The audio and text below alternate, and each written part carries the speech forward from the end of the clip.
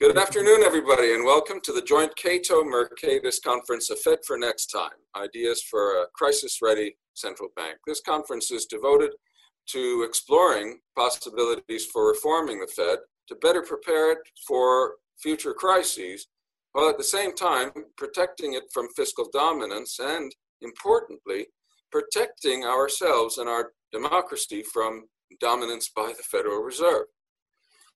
Today's session is on modernizing liquidity provision, and I'm very pleased to introduce its moderator to you, CNBC's finance editor, Jeff Cox. Jeff, take it away. Thank you, George, for your kind introduction. And I also want to thank the Cato Institute and Mercatus Center for hosting this important conference, which comes at, as we all know, a very critical time. As someone who spends probably way too much time thinking about these things, it's a pleasure to be around and to geek out as much about these kinds of issues as I do. I'm looking forward to a vigorous about some of the really important challenges facing the Fed and in central banks ahead. And indeed, that's what we want to focus on today, not to look back on the lending and liquidity programs that the Fed has provided during the coronavirus pandemic. Rather, a view to the future. One of the questions is just how can the Fed shape monetary policy so it need not be so reactive when facing future crises, but rather have a more solid fundamental base from which to address flare-ups in market functioning. Of course, all that while also focusing on its dual mandate of full employment price stability. We have three esteemed panelists on board today to discuss just such issues. Pleasure to introduce them. First up, I'd like to introduce Bill Nelson. Bill is the executive economist at the Bank Policy Institute. He's previously served as executive managing director, chief economist, and head of the Clearinghouse Association, and he's been chief economist of the Clearinghouse Payments Company. Prior to joining the Clearinghouse in 2006, director of the Division of Monetary Affairs at the Fed, where his responsibility monetary policy analysis, discount windows, institution supervision. So as you know, Bill is in a unique position to talk about some of these issues. Today, he's going to speak to us about how to address problems at financial institutions. Just a note that Bill is coming to us from a fairly remote location in, let's just say, parts unknown. So we have some issues with Bill's connectivity today. After Bill, we'll have his associate director of research at the C.D. Howe Institute. He's in services and monetary policy research programs at the Institute. He's written on a range of topics, including the link between demographics and monetary policy, how blockchain technology will impact the economy, and the importance of the financial services sector in trade negotiations. Now, prior to Howe Institute in early 2015, Jeremy worked in the International Tax Department at Deloitte & Touche in both the financial stability and international departments of the Bank of Canada. And he's also been a lecturer at Brandeis University, where he taught economics and microeconomics while completing his PhD studies. Today, he's going to between the Bank of Canada and the Fed and how they could be instructive for the Fed going forward. Joining Bill and Jeremy is David Antofalto. David is Senior Vice President in the Research Division at the St. Louis Fed. He was a professor of economics at the University of Waterloo and Simon Fraser University before joining the Fed in July 2000. David's published several articles in leading economic journals, and he's been invited as a visiting around the world. And in 2009, he was awarded the prestigious Bank of Canada Fellowship Award for his contributions in the area of money, banking, and monetary policy. David today is going to talk about the repo facility. So with the introductions aside, let's move into the conversation. Bill, are you there with us? Can you get us started?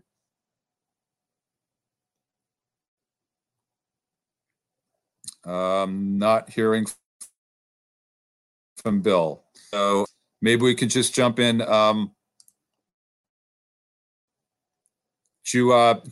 Jeremy, you want to take the mic? Introduction and for the invitation. Thanks also to Cato and the Mercatus Center. Honestly, I'm honored to be here today, even if in this virtual capacity. Since I'm unique on this panel in terms of my focus on the Bank of Canada, I thought I'd start with the mandate of the bank and how it differs from the Fed. The primary difference in Canada is that we do not have a dual mandate. The bank is an inflation-targeting central bank. This objective is formalized under a renewable joint agreement, typically every 5 years, between the Bank of Canada and the Government of Canada, specifying our 2% target for inflation, which is the midpoint of a 1% to 3% range. The next renewal, interestingly, given the times, comes next year. In normal times, the bank simply adjusts the overnight policy rate in order to hit the inflation target. Obviously, in crisis times like we face today, the bank, much like the Fed, must take more comprehensive measures to ensure the financial system continues to play its role of providing credit where it's needed.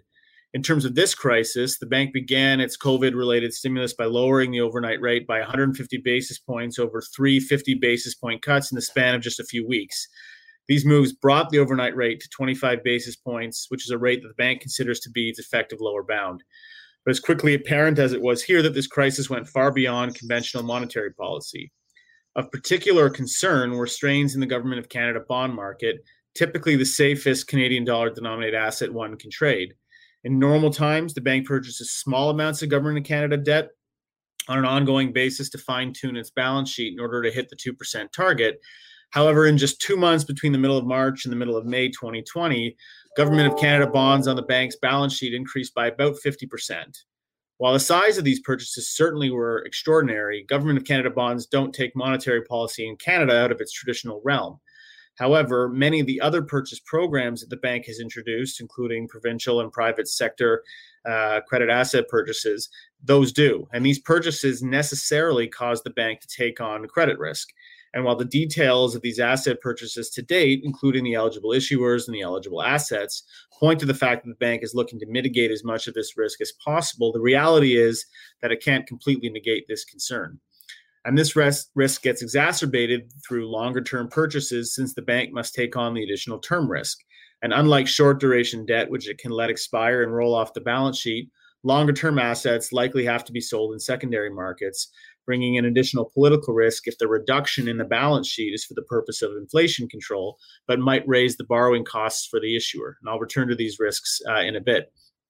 So while it's true that these purchase programs take the bank outside of its usual remit, it is pretty clear that the bank acted within its authority to do what it's done so far. The Bank Act in Canada is very specific on the business and the powers of the bank, stating quite clearly that the bank may buy and sell securities issued or guaranteed by the Government of Canada or any province. And for the purposes of monetary policy or promoting financial stability, if the governor is of the opinion that there is a severe and unusual stress in a particular financial market or in the system, they may buy and sell from or to any person, any securities, and any other financial instruments to the extent that the governor deems necessary. So it's pretty clear. Not surprisingly, this being Canada and all, we haven't seen sort of the angry voices or the politicization of the bank's actions to date. That said, as I just mentioned, there is credit and political risk involved with purchasing non-sovereign assets, and there could be implicit and or explicit pressure to keep rates low with the large private and public sector debt overhangs that we've incurred as a result of the crisis and that we had in Canada coming into this crisis. So this pressure to keep rates low will have direct consequences for an inflation-targeting central bank and the credibility that the Bank of Canada has in hitting that target. To my mind, there really are two questions as it relates to modernizing liquidity. First, are there ways to mitigate this credit and political risk? And then second, whether the dizzying array of new emergency facilities the bank has introduced during this crisis suggests the need to look anew at which liquidity tools the bank should make a permanent part of their toolkit. On the first question, the bank is going to face, as I mentioned, a delicate balancing act with respect to debt management across Canada. As the economy reopens and inflation starts to reappear, the pressure to artificially keep those rates low to keep debt service costs down could easily jeopardize the bank's credibility and independence. And Canada has benefited tremendously from strong fiscal and monetary anchors over the last 25 years, including through low risk premiums on government debt. One idea that I floated around with Mark Zellmer, who used to be the deputy superintendent at Canada's Federal Financial Institutions Regulator, is the idea of minimizing the credit and political risk by exchanging provincial and private sector debt with Government of Canada debt. The bank would still have the power to intervene as it saw fit, but it puts the federal government in charge of managing the credit risk associated with this debt, leaving the bank to deal with only the federal government debt, of which it has much more experience, hopefully simplifying the process of achieving its inflation target. And this exchange wouldn't change the size of the bank's balance sheet.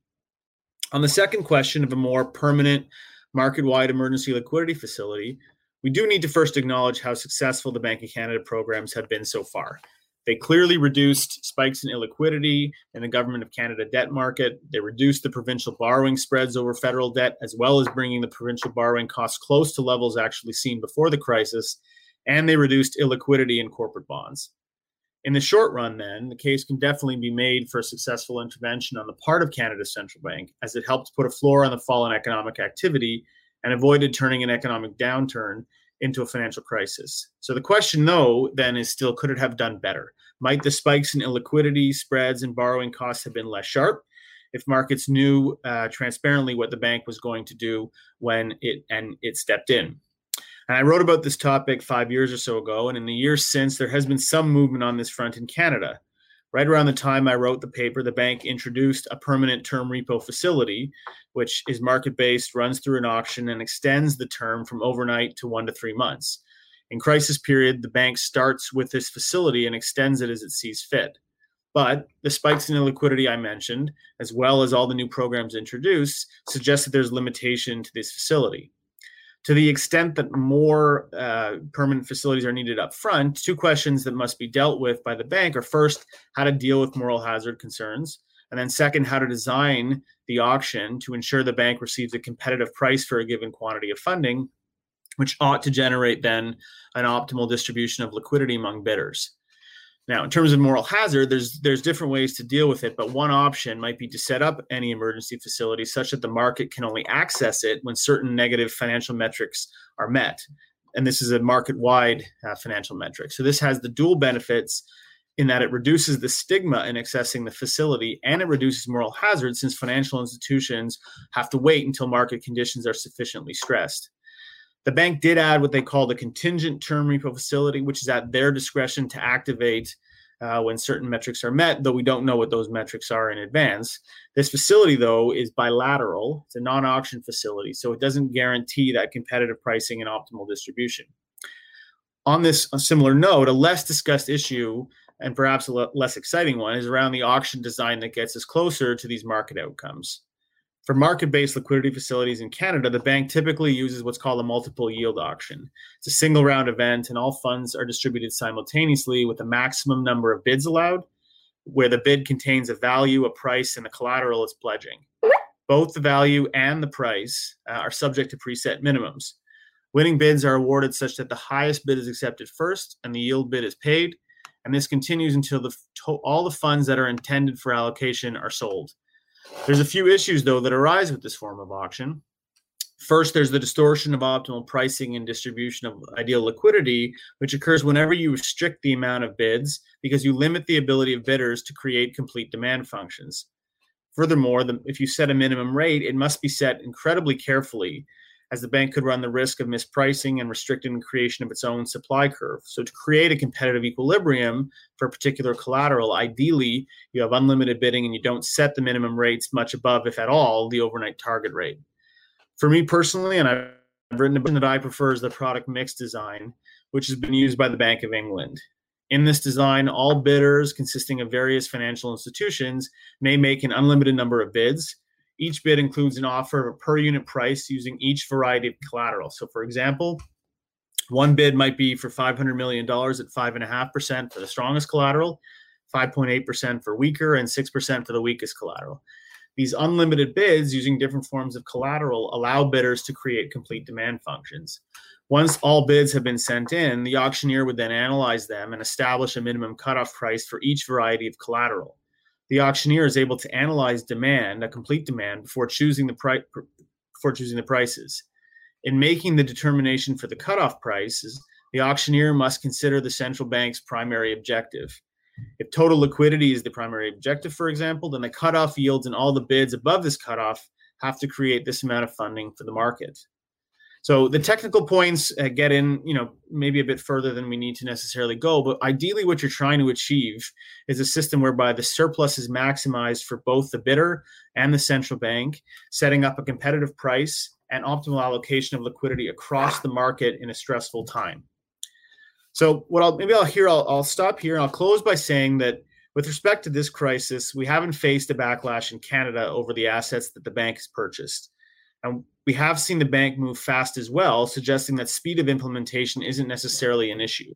But there are future risks in the form of credit and political risk. Those are real concerns that can be mitigated further.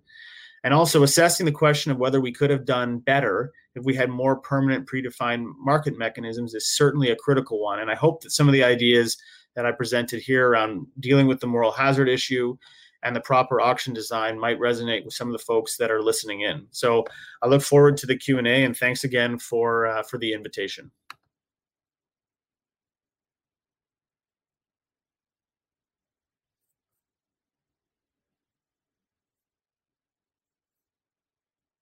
I'm sorry, Jeremy, thank you for that. I'm sorry, I was muted for a second. Do we have Bill? Yep, I'm here. Can you hear me?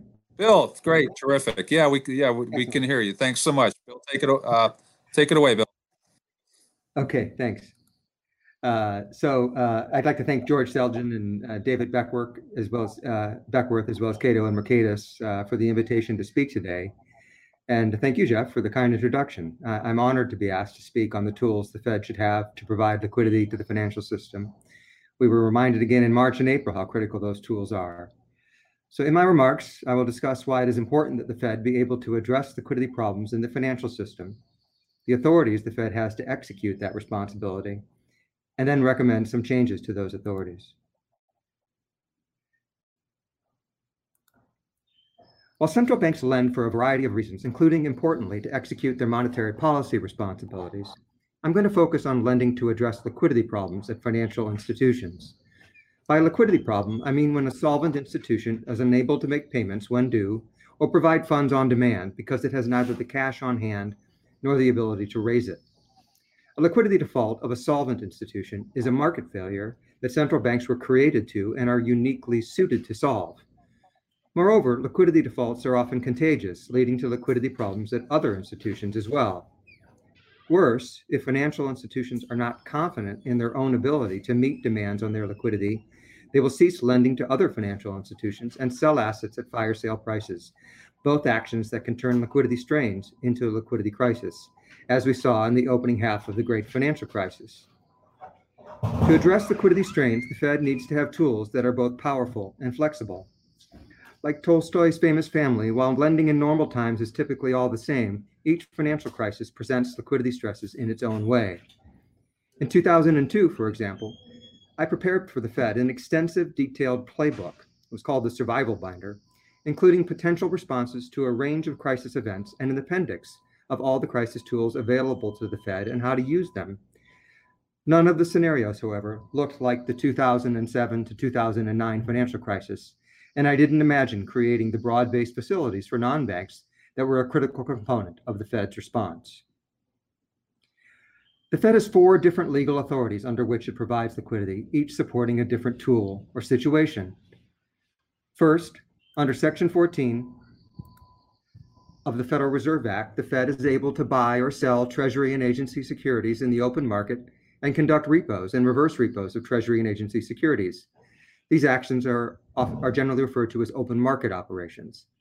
Section 14 also authorizes the Fed to buy foreign exchange and foreign government debt, the authority used to operate the Fed's currency swap lines with other major central banks. Second, Section 10B of the Act authorizes the Fed to lend on a collateralized basis to depository institutions, commercial banks, savings institutions, credit unions, and the U.S. branches and agencies of foreign banks.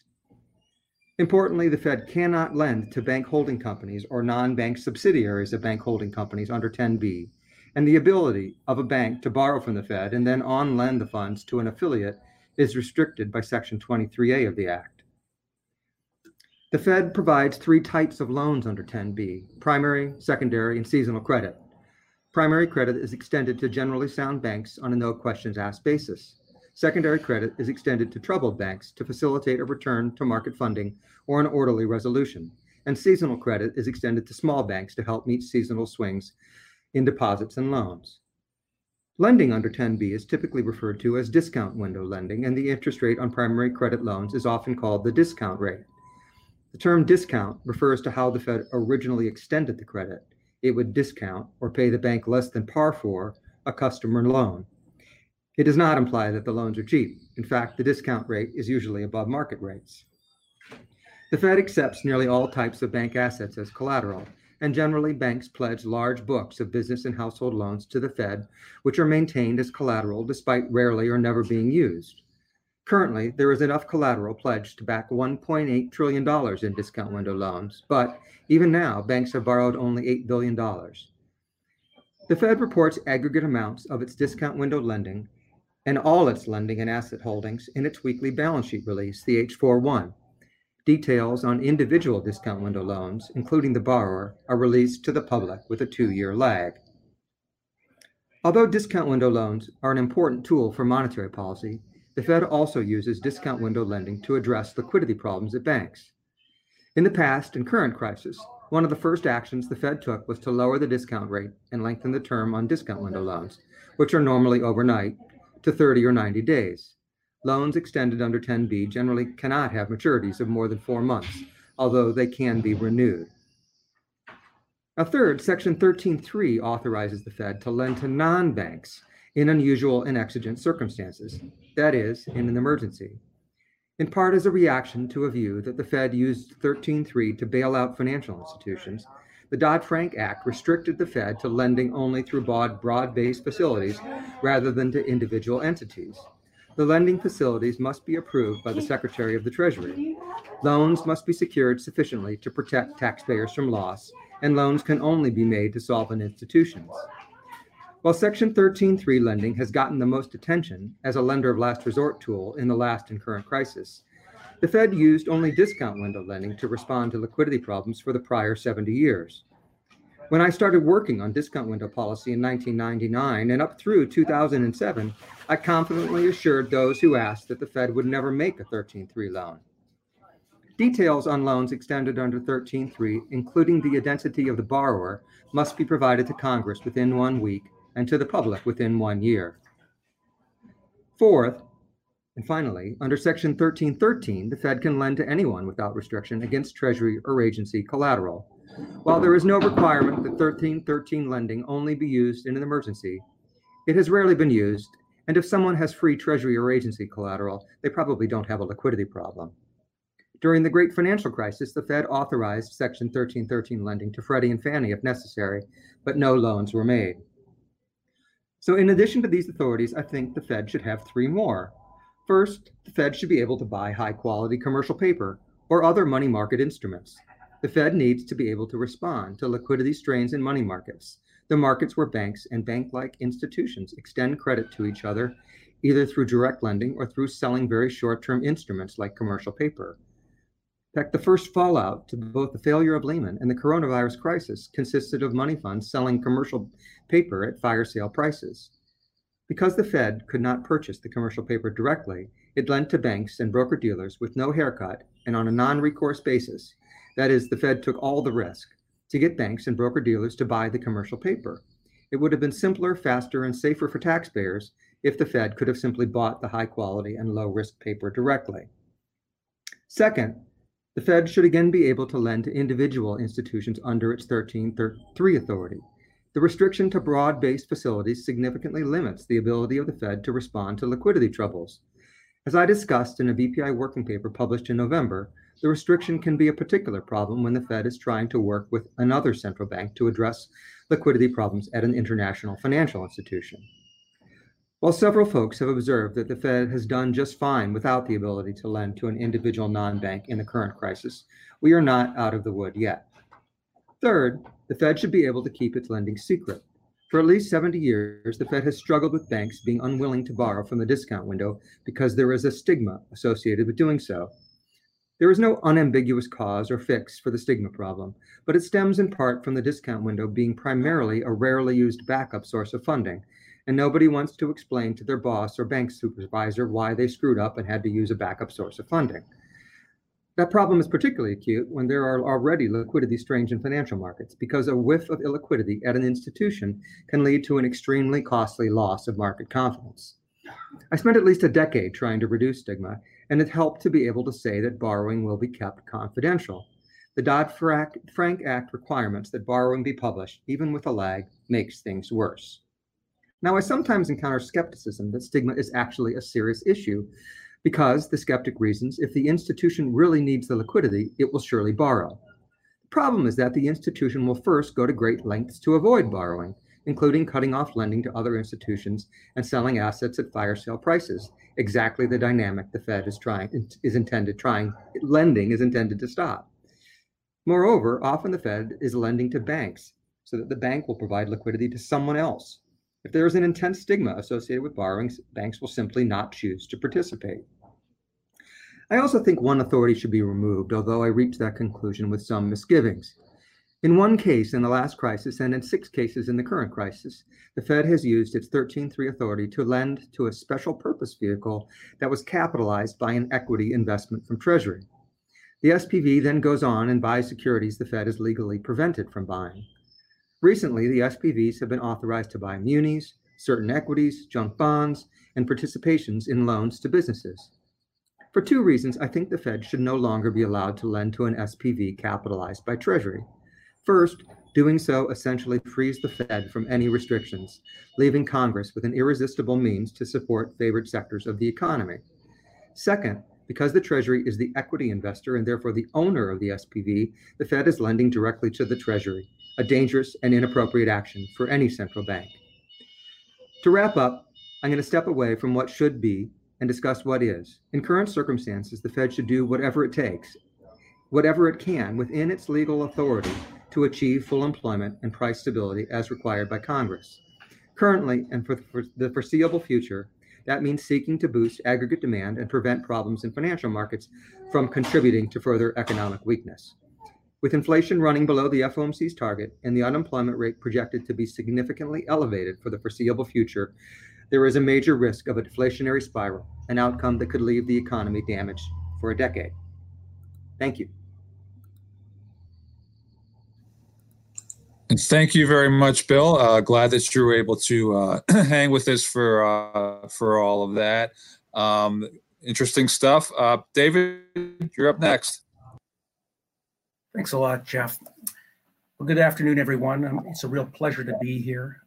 George and David asked that I discuss the merits of a Fed standing repo facility, which is an idea that Jane Ihrig and I promoted early last year in a pair of St. Louis Fed blog posts. In those posts, Jane and I argued that the Fed should create a standing repo facility that would be prepared to lend against U.S. Treasury securities and possibly other high-quality liquid assets. We distinguished the facility that we had in mind from the discount window in 2 key respects. First, unlike the window, it would restrict collateral to consist only of high-quality liquid assets. And second, it would grant access to non-depository institutions, in particular to dealers and possibly even to all the counterparties that are presently permitted to access the Fed's overnight repo facility, reverse repo facility. At the time, we motivated the facility as a way for the Fed to conduct monetary policy in a manner consistent with the FOMC's preferred operating framework of ample reserves, together with the FOMC's 2014 policy normalization principles and plans, which stated, among other things, the desire to hold, quote, no more securities than necessary to implement monetary policy efficiently and effectively.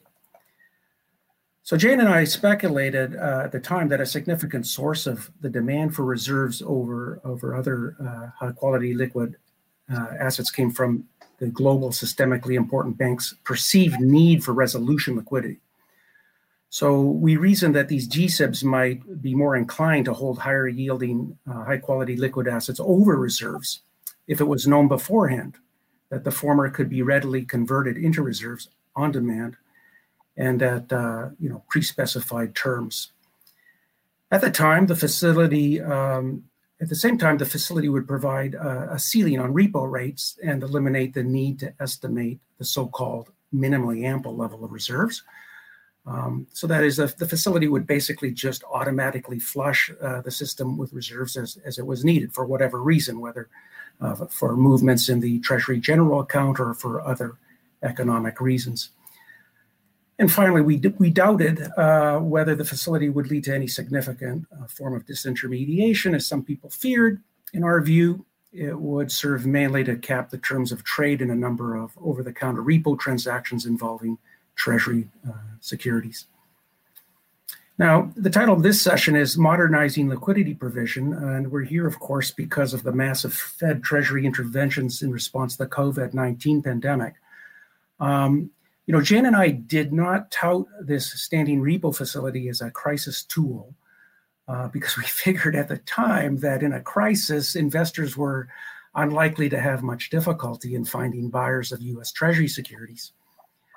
Since the 2008-09 financial crisis, we've grown accustomed to the idea of U.S. Treasury securities serving as a flight to safety vehicle.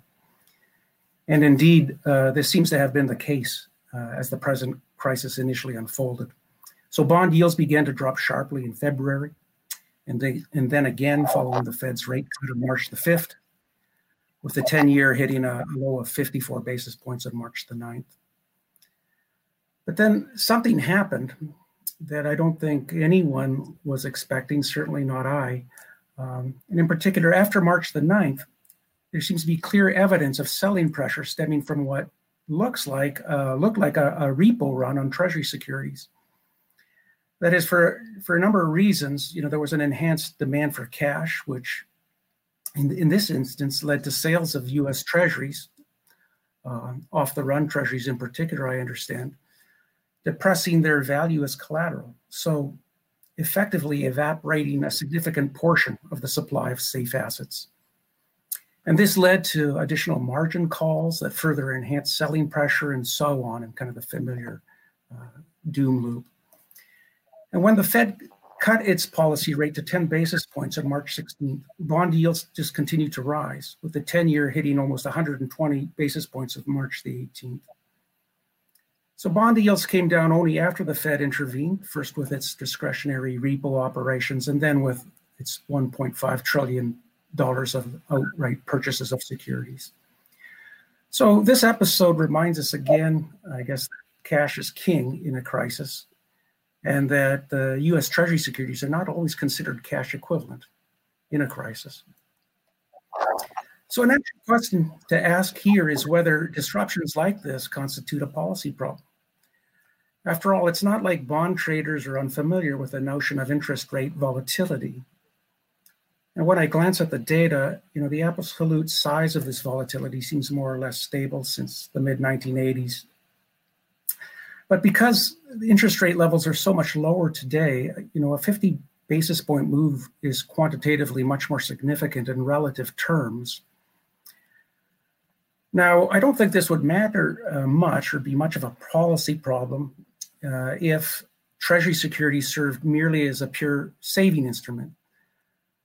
But as we know, for better or for worse, the U.S. Treasury has evolved over the past few decades to become an important form of wholesale currency. And in fact, it's the most important form of wholesale money out there. And in particular, it's used widely as collateral in repo, the so-called shadow banking sector.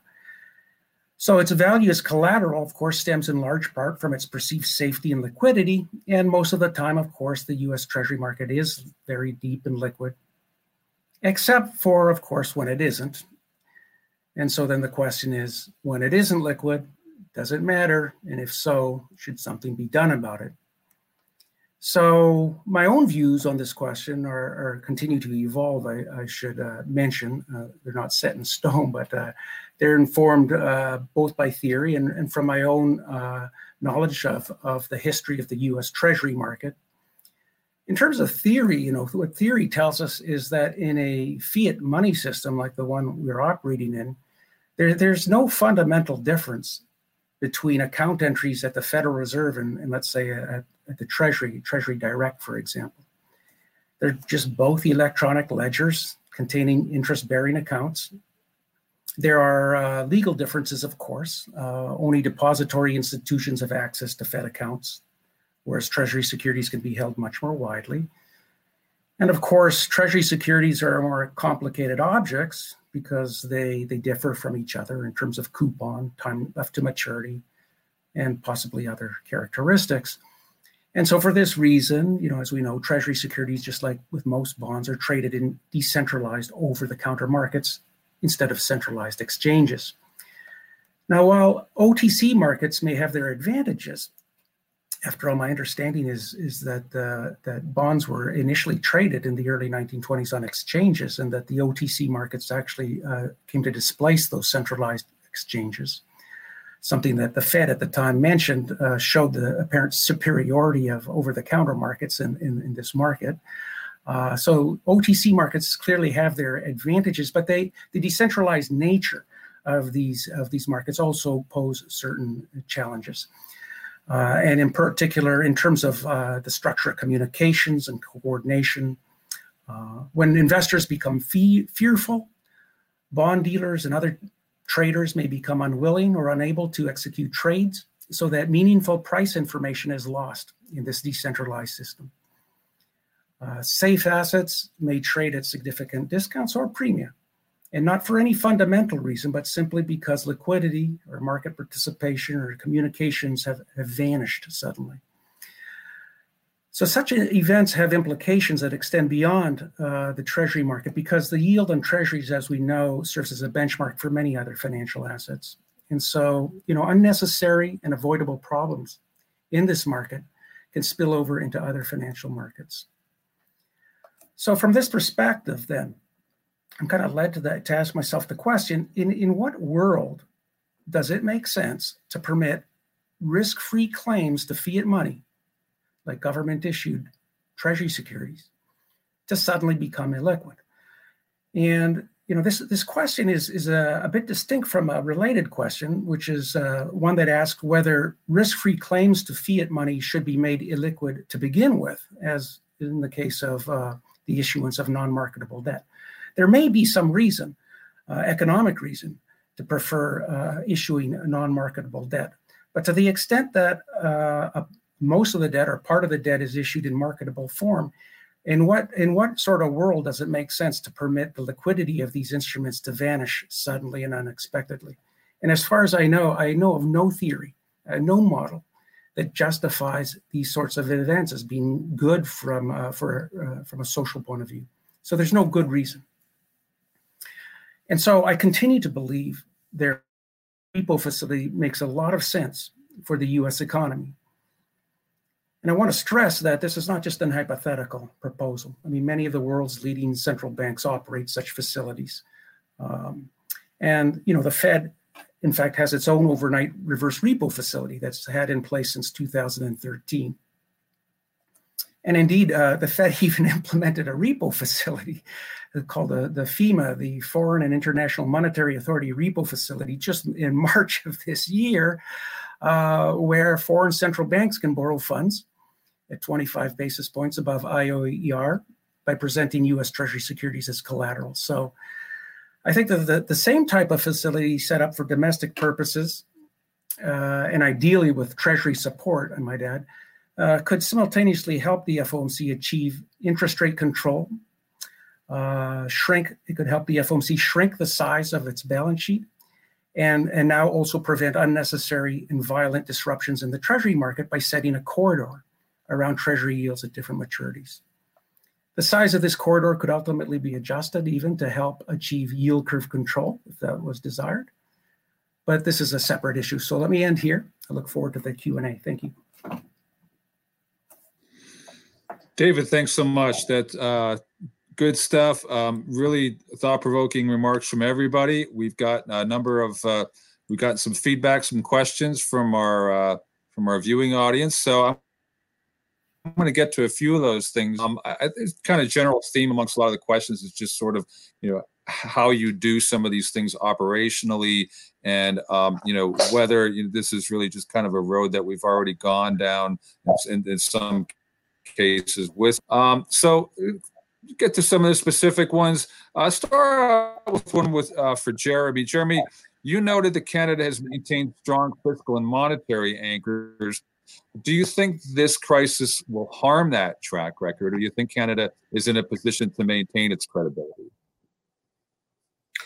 Yeah, so I mean, I think fiscal anchors were certainly rightfully set aside, at the beginning of this crisis. I mean, the government needed to step in, with a fair amount of stimulus, and so trying to hang on to your 30% debt to GDP target was not really realistic in the heart of this crisis. But I do think that a credible plan in the medium run for getting back to the fiscal anchor that existed before is important, not only for those risk premiums that I mentioned, but also because it makes the Bank of Canada's job hitting the inflation target much easier.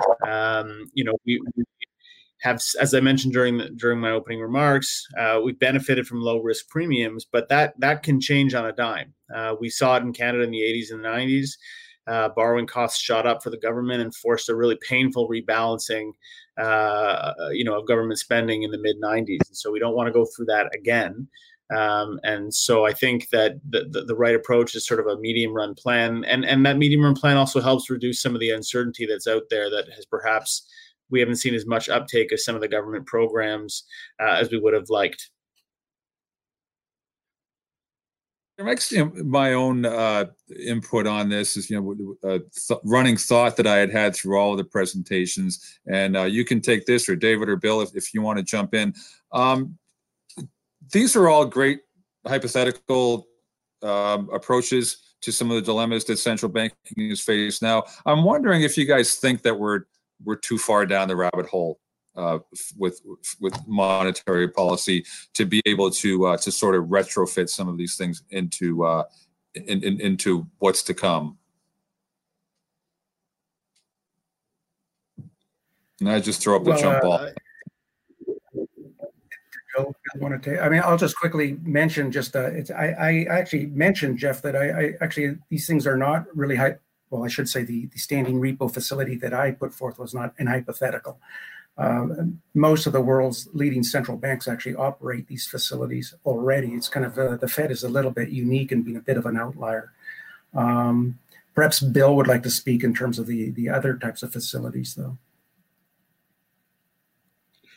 So thanks, David. I mean, so I suggested a few changes that powers that should be added and at least one power that should be taken away. I think that those changes could be made. I wouldn't make them sort of in the current circumstances when things are already pretty dire, and I wouldn't be taking any authorities away from the Fed. And I think it's got its hands full without adding anything to it. I guess it would be conceivably beneficial to add the authority to lend to an individual institution under 13.3. But that said, I mean, I think overall the Fed has the tools that it needs to provide liquidity to the financial system. I do worry a bit about many of the actions that have been taken recently in terms of they're going to be difficult to unravel. I particularly worry about the muni facility. The Fed has always stayed away from munis because they're so politically challenging. It's going to be hard to back away from that. I worry about the purchases of corporate bonds in the open market. It's not clear where that ends. But all that said, Chairman Powell has emphasized again and again that the Fed these are emergency authorities of the Fed, and when the emergency is done, the Fed will put them away. And I sure hope that they can succeed in doing that. Jeff, can I add just a little back point to you because there's oh, sure, absolutely, yep. Yeah, so I just want to say, to pick up on something both David and Bill said. So on David's point, I mean, Canada has actually term repo facilities that exist, and the contingent term repo facility, which is really about certain poor financial metrics, being experienced in the market before it would be turned on the discretion of the Bank of Canada. All that wouldn't take actually very much to change to be a more market-based measure, meaning auction and adding some financial institutions to the eligible counterparty. So I actually don't think it would take all that much to add to some of the facilities that I was mentioning. You can make part of the more permanent toolkit. And then just a point on what Bill was saying with the Fed in Canada. I mean, it's like I said, the Bank Act is quite clear on these powers that the bank has in extraordinary circumstances. And so the question really is, do you want to try and mitigate some of that credit and political risk? And one of the ways to do that, as I mentioned, would be for the Bank of Canada, once it has intervened, to exchange those assets with federal government debt instead. For that to happen, the federal government in Canada would have to open up account in the public accounts to hold those assets, but it actually wouldn't take too much to do. But I would agree that you don't want to do it in the middle of the crisis. This would be something for consideration afterwards. Okay, great. Thanks. Bill, I'm going to come back to you. This is a viewer question. The Dodd-Frank prohibition of direct loans to specific institutions was meant to draw a line on too big to fail. Could you comment on how the too big to fail moral hazard can be addressed without that prohibition? Yeah, I'd be happy to. In fact, there's been extensive work over the past decade to make sure that no institution is too big to fail. And in particular, there have been elaborate changes to the way the law treats the failure of an institution and the way institutions stand in relationship to each other that should make a failure of an institution, even a large institution, sufficiently low cost that it can take place. And if you look in market prices now, you can see that there's a pretty hefty risk premium built into large and small institutions. Not hefty now, it's come back quite a bit, but nevertheless, the risk premiums of large and small institutions both responded to the recent stress in a way that you would expect if institutions were perceived as not too big to fail. I'd add that the Fed has traditionally, as I mentioned, used 10B through the discount window for 70 years to handle liquidity problems, and there's no restriction on 10B to lend to an individual institution, no restriction on 1313, no restriction on Section 14. So, for all those reasons, I think that the Fed can. I think that too big to fail is not so much of a problem anymore, and I don't think that having the ability to address a liquidity problem rather than a solvency problem at a large institution will add to it. One last point, there are plenty of restrictions that were also added by Dodd-Frank into 13.3 that would be helpful. So in particular, the Fed can't make a loan that isn't collateralized sufficiently to protect taxpayers from losses. It can't make a loan to help out, even on a broad-based facility, to help out an insolvent institution get out of its trouble. It can't make a loan to take bad assets off the books of a bank. So, I think that there were plenty of changes, and all of which, as a package, would be sufficient to make sure that no individual institution would be bailed out. Thank you. Okay, terrific. Thank you, Bill. David, this is for you. Could you say a little on the question of what counterparties should be allowed to take part in the standing repo facility and how you keep it from crowding out private repo transacting in normal times? Well, yeah, sure. I think at the minimum, dealers should be permitted access given the present regulations and institutional structure, and possibly many other counterparties. I mean, this is actually a debate that crops up every 50 years or so at the Fed. I've been learning slowly from my readings of Kenneth Garbade, for example, who writes extensively on the history of the Treasury market and the emergence of the dealer system. So about 70 years ago, there was a big discussion on exactly this question. I mean, who should be permitted to have access to this type of, to the Fed?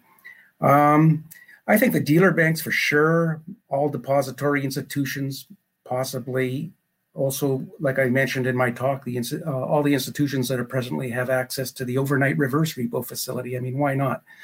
In principle, from my perspective at least, the more counterparties, the merrier, although I can appreciate this might lead to some difficulties in some other dimensions. But in terms of like crowding out, I mean, I don't know. I mean, I'm a bit skeptical. We're talking about, my understanding is, these are over-the-counter markets. There's no single rate that governs this market. These are heterogeneous trades. There's different terms of trade. There's a distribution of interest rates. And I think that from my view, I think that what a facility would do is not necessarily disintermediate a trade, although it could a little bit, but it would serve as a credible, ceiling on the interest rate that a particular counterparty would be willing to offer or to get. So, in other words, it's basically going to, I think, serve as a threat for that would govern the terms of trade of the actual repo transactions that do take place out there. And to the extent that a trader cannot find a counterparty, I guess the facility provides an option that this trader can now approach the facility and execute a trade that would not otherwise have occurred. And I don't count that as crowding out. I count that as the facility actually permitting a trade to occur that would not otherwise occur. So color me a little skeptical on the disintermediation part, although I'd stand willing to be corrected with any empirical evidence if people have it. Thank you. Super. We have another general question here from the viewership, and whoever wants to jump in on it. All serious bank crises result from either misperceived risk, like 2008's AAA-rated securities, or unexpected events like a pandemic. I guess, we have to qualify this question with, we don't know whether we're in bank crisis or whether we're heading in that direction. But the question is, why keep risk-weighted bank capital requirements based on the perceived credit risks? Bill, you want to grab that? Sure. I'm sorry, I cut out and had to come back in. I guess the question is why have risk-weighted requirements and rather than say a leverage ratio requirement. Is that right, Jeff? Yep, exactly. Well, so I actually think a leverage ratio requirements are a really bad policy. So, leverage ratio requirements also weight assets. They just weight all of them equally. So it's sort of just a particularly bad effort at risk weighting assets. Currently the capital requirements of institutions, in addition to a leverage ratio as a backstop, is determined in part by the bank's capital to risk-weighted assets, by the capital that it has in order to meet stress in a severe downturn as tested through the stress tests. And for many institutions, it's also done through not just standardized weights, but through weights that are based on their own projections of risk. I think that this system seems to have worked remarkably well recently, with institutions coming into this crisis with an awful lot of with a lot of capital that served them well, allowed them to keep lending, and actually been a source of strength in the crisis. By contrast, when the Fed, for example, passed the leverage ratio, most recent leverage ratio requirement, the SLR, everyone on the board made it clear that they only were doing so because they anticipated that regulation would be a backstop, because when a leverage ratio is the binding requirement, it has very unattractive properties. In particular, any institution that has to hold equity against assets, irregardless of the amount of risk, will choose to hold a riskier portfolio in order to maximize sort of profit per unit of capital. Moreover, as we saw in the crisis, it's undesirable to have institutions be penalized for holding low risk assets like treasuries and reverse repos of treasuries. Being penalized and making it costly for institutions to hold those assets are exactly what contributed to the gumming up of financial markets in mid-March that made even Treasury securities, the world's most liquid securities, momentarily illiquid, requiring the Fed to buy $1 trillion worth of Treasury securities within 3 weeks. So I guess I hold a quite different view, that I think there's no evidence at all that the current situation was worsened. If anything, it was made better by risk-weighted requirements and by stress tests that are effectively a very sophisticated way of implementing risk-weighted capital requirements. Super. Thank you, Bill. We have time for maybe one or two more questions. Jeremy, I'm going to come to you on this one. It's a question about the mechanics of what you had spoken about. What would the multiple asset auction design you discuss look like in normal times? Particularly, how would emergency unorthodox purchases unwind, or would they have to be held until maturity? Yeah, I mean, so again, we have we have examples out there of the way the bank does the auction right now that actually don't differ a ton from what I was recommending, right? So what I'm saying is what you want is for the bidders to essentially tell you their complete demand function, and what you want on the supply side is to ensure that the pricing you're receiving is as competitive as can be. And so I'm not actually sure that the mechanics would be that much different, because you could still use discriminatory pricing, which is the idea of sort of that descending yield that I mentioned. It would just all be above a certain cutoff that the auctioneer would have to determine once it receives all the bids. And so I don't know that the mechanics would take all that much to change from what is currently being done by the Bank of Canada. Okay, Jeremy, I think, Jeff, thank you. David. Okay. I just missed the unwind question, the second part of the question, the part about the unwinding. I just missed that. Yeah, it was just the question of would it, you basically have to hold to maturity, or would they be allowed to just unwind into the market? Well, I think so. We're not talking about extending the term too much, right? I mean, I think you're talking in that sort of 1 to 3 month period. So my guess, it would just be held to maturity and then unwind naturally. I mean, that's I think the optimal way to go, because then the bank doesn't have to venture into selling in secondary markets. I think it's a lot easier if it just unwinds off the balance sheet naturally, which it should if we're talking about that 1 to 3 month term. Thank you so much. We are close to the end here. I think I'm going to turn it back over to George to deliver a couple of closing remarks. And I want to thank everybody for participating today. Great discussion, and thank you to the panelists and for all the people who tuned in today. And back over to you, George. Thanks, Jeff, and thanks to all the panelists.